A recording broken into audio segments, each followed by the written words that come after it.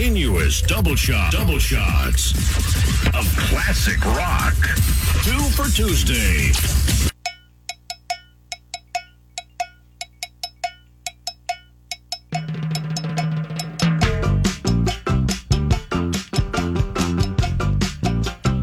It's one of the great songs that people know, but don't know the artist.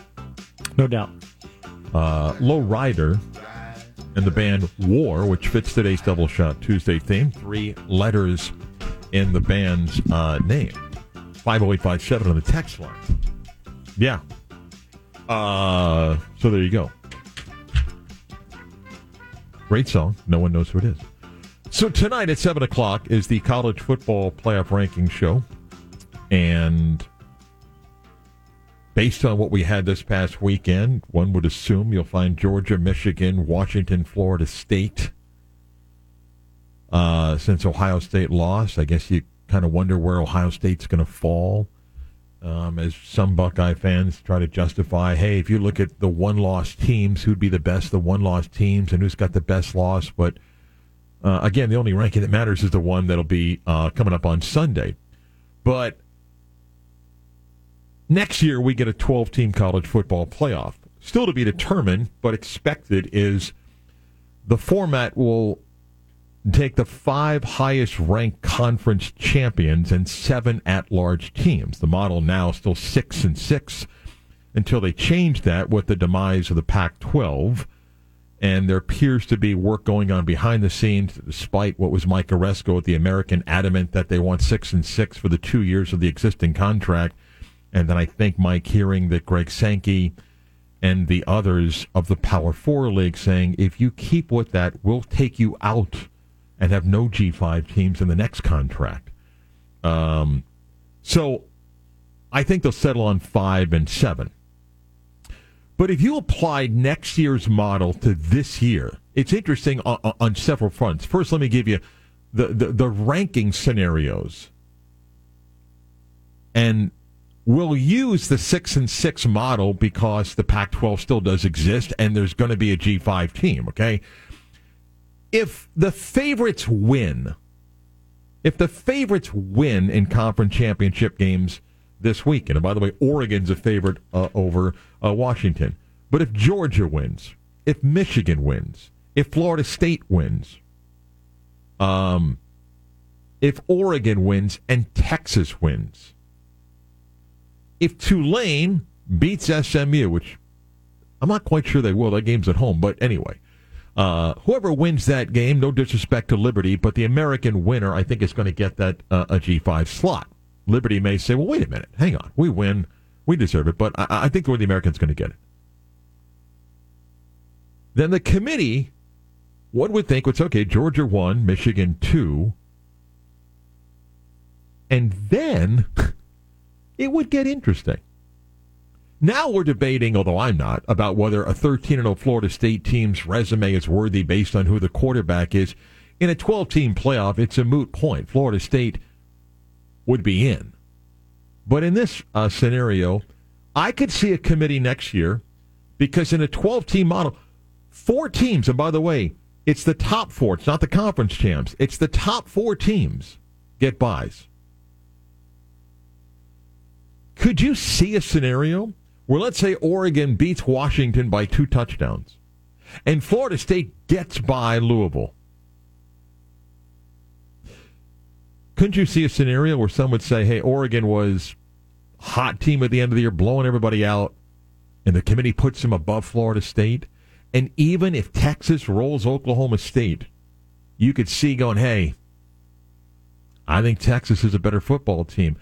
You could see a scenario where you'd almost justify the 13-0 team not being 3rd, not being 4th, but being 5th. And the difference of that is not getting a bye. You'd have to go play a first-round game. Okay, sure, it's home, but you wouldn't get a bye. That's a scenario the committee would find themselves in if this season was next year. And based on everything you're just watching, and again, this is a guess on our part. For all we know right now, in Grapevine, Texas, where the College Football Playoff Committee is meeting right now. And quickly, 10 o'clock hour, WYJM Orlando, WJRR HD2 Cocoa Beach, Orlando Sports Leader, Mark Dennis, and Peter Sports. For all we know right now, the committee, it's not even a discussion. Florida State is a clear number 3 for them, and no ands, ifs, or buts. Or maybe there is some discussion like, hey, how are we looking at them? Are we looking at them with an injured quarterback or with a backup quarterback? I don't know. Boo Corrigan, I'm sure, will be asked that question tonight when the committee ranks it. But I'm just saying, next year, you could see the committee going, well, I don't know. And could you imagine if you had a 13-0 team being asked to play in a first-round game with 2 teams with 1 loss getting a bye? Then you'd have other scenarios. If you follow what I said about favorites winning, well, an 11-2 Alabama's going to get in. No question. They would still get in. Washington losing 1 game, they would certainly get in. Ohio State losing 1 game, they would certainly get in.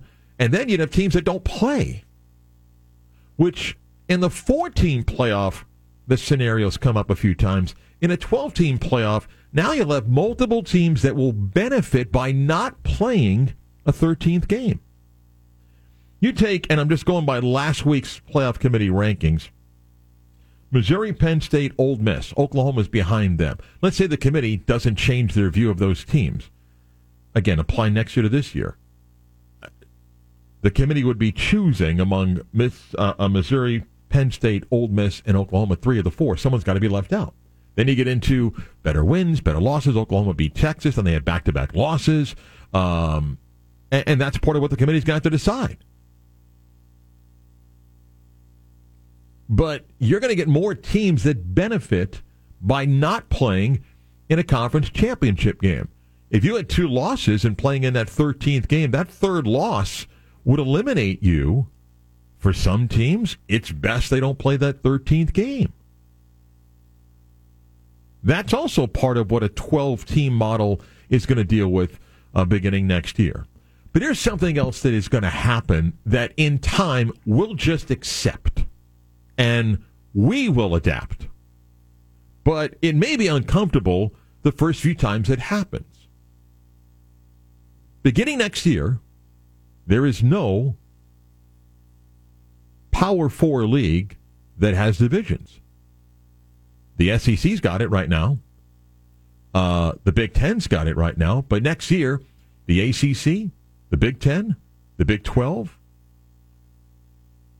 and the SEC, no divisions. Leagues now that are shifting to 15, 16, and 18-team leagues. No divisions.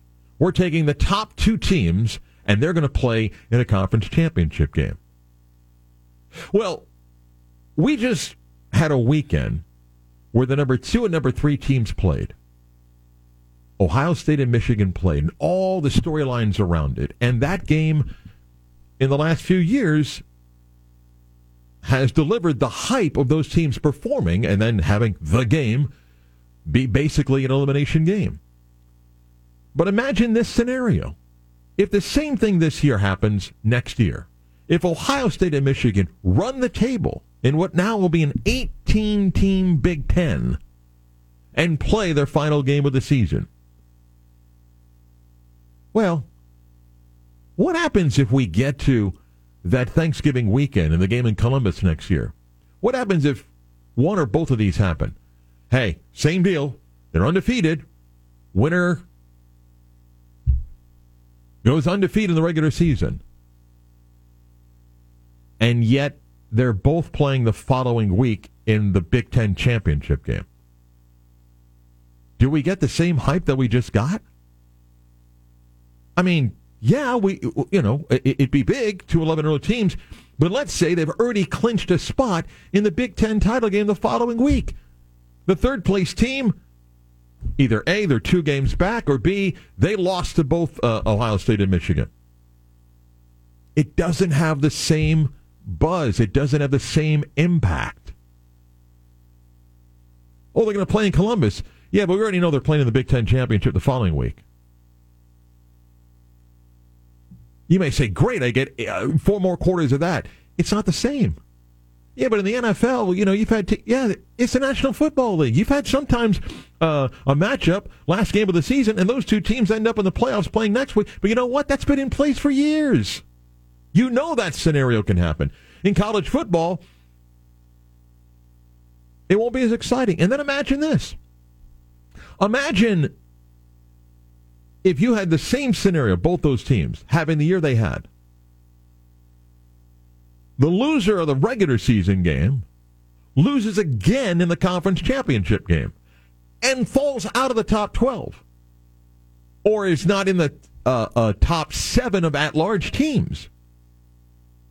That again, you'd go undefeated for 11 games, you lose, then you lose again, and by playing the extra game, you've lost out on a playoff spot. So that's going to happen in a 12-team era. And we'll adjust to that.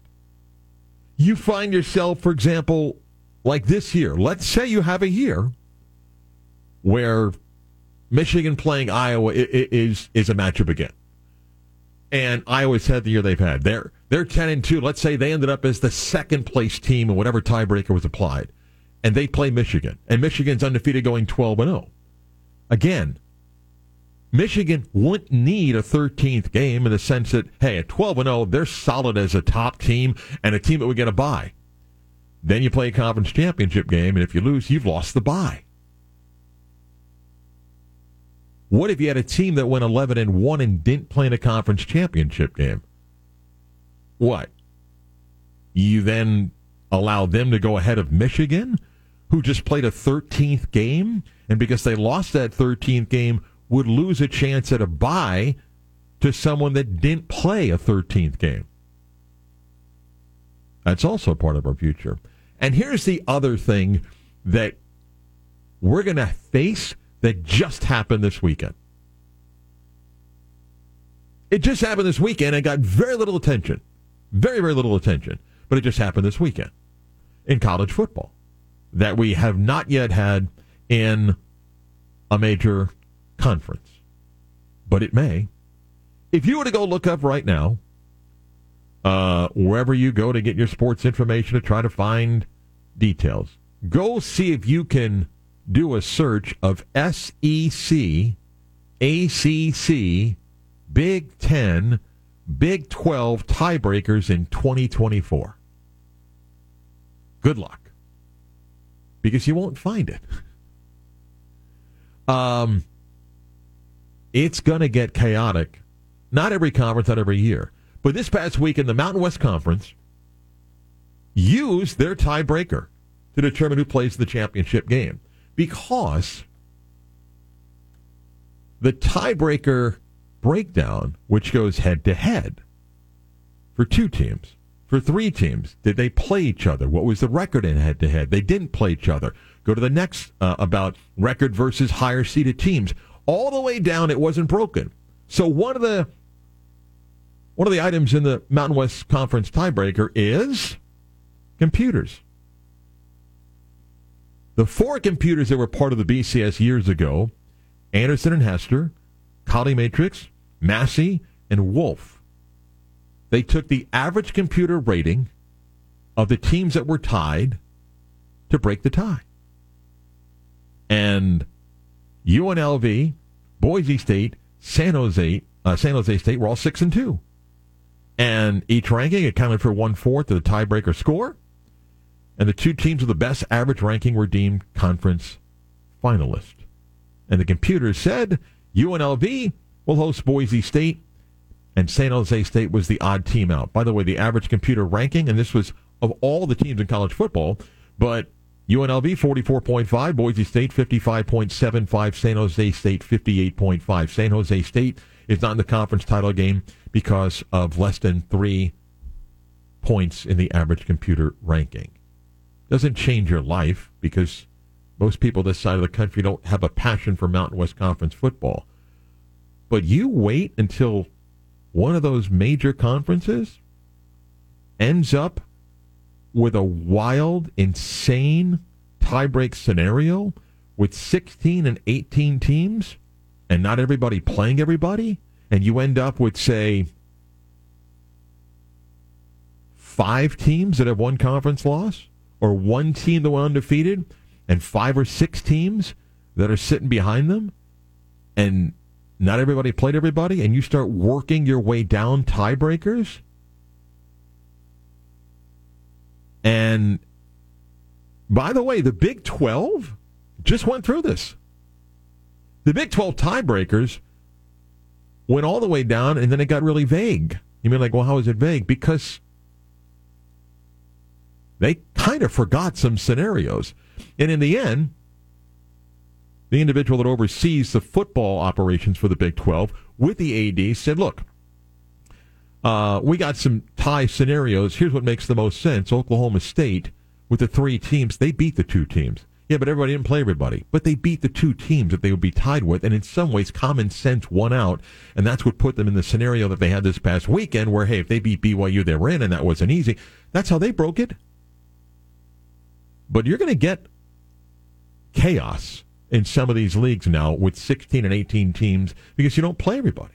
And without divisions where there was a clear definition of tiebreaker, that's the future when it comes to 12-team playoff, possible decisions about tiebreakers, rematches. Again, you put Ohio State, Michigan playing the same game the following week, it loses its luster. It just does. And that's just going to be part of our future in college football. He covered the Magic for years and then went to cover another struggling team. They're still struggling. The Magic are playing much better. Josh Robbins of The Athletic, who wrote a really good piece on the Magic's turnaround as the Wizards are coming to play the Magic in back-to-back games. Josh is going to join us next. Today's theme on Double Shot Tuesday, these are bands with 3 letters in their name. This duo, A-ha, it's A-capital H-A. The dash does not count. No, I accept it. It's fine. 50857 on the text line on Double Shot Tuesday. Josh Robbins next.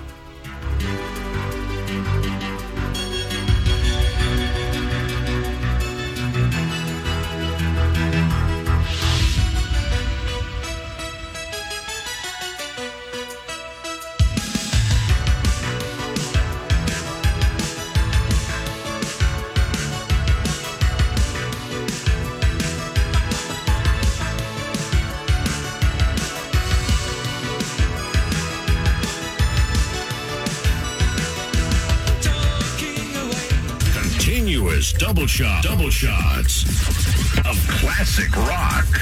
2 for Tuesday.